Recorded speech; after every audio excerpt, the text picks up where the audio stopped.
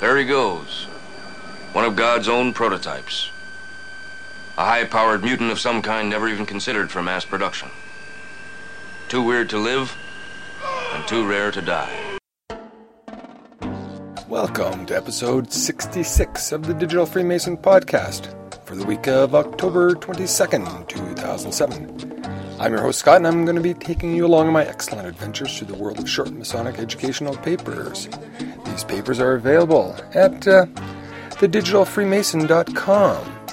And sort of one of those things that I've been doing here for the last couple of years, just to sort of focus myself, if only for a week at a time, on one particular aspect of Freemasonry.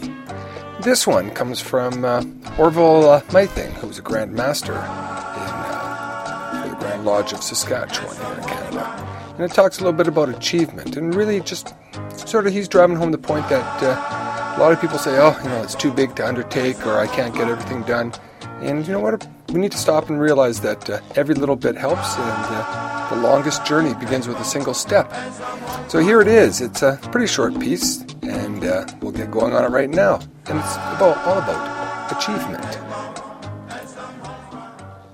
When do we become a Mason? After the first degree? When do we become fellow crafts? We cannot fully enjoy visiting until we are duly qualified as a Master Mason. And even then, are we practicing Masons or just members on the roll? And as individuals, we are insignificant in such a great fraternal organization. Examine Masonry, which began as a small idea and it evolved into what we have today. We must do many little things to accomplish a big thing. Think about it. Every tile in the mosaic pavement serves its purpose.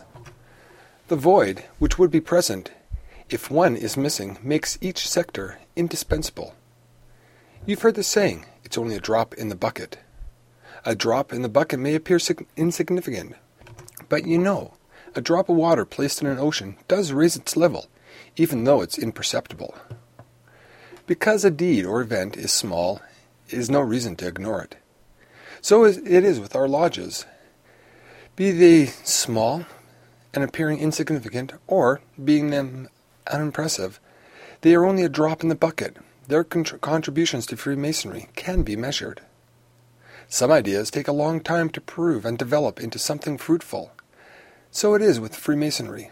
Our ancient landmarks, the backbone of our fraternity, have survived the pressures of time. A seed needs to be planted, cultivated, and harvested. But, being a farmer, I am fully aware that the same planting does not always reap the same harvest.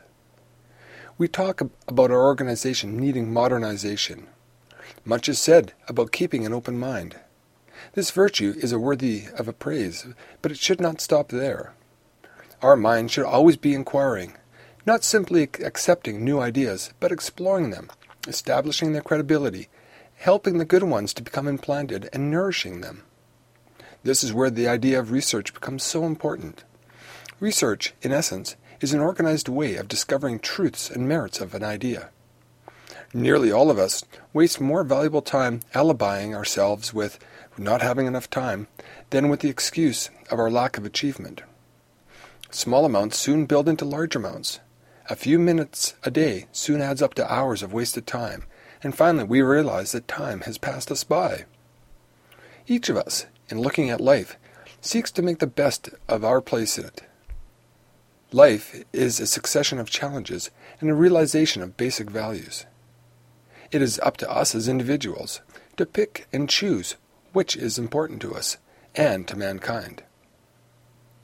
In short, to live, we must act. To act, we must make choices. To make choices, we must consider values, and values are determined by little things in life. In life, we have two paths to follow. The one side, fear, hatred, envy, and to the other side, confidence, love, and sharing. So that's what most worshipful brother Mything has to say in regards to achievement. And I have to say I concur with a lot of that, and I know I find myself challenged with that in a lot of different times as it relates to not even just Masonic things, but also a lot of things in my life. I seem to say, it's just I don't know where to start. Can't see the trees through the forest. And amazingly enough, when I start chipping away at things, it it all sort of comes together in the end. I kind of think, oh, what the heck was I just all concerned about there? And I remember reading on a blog somewhere on the internet here in the last, say, year or so ago, is a little saying that I quite liked and sort of captured here. And it says, character is forged by the smallest of struggles. Then, when the big challenges come, we are ready for them. So, if we always taking a look for something big to happen, then we're never ready when the little stuff comes, and we're never ready for the big stuff comes. So, anyway, that's all that I have to say on the topic this week.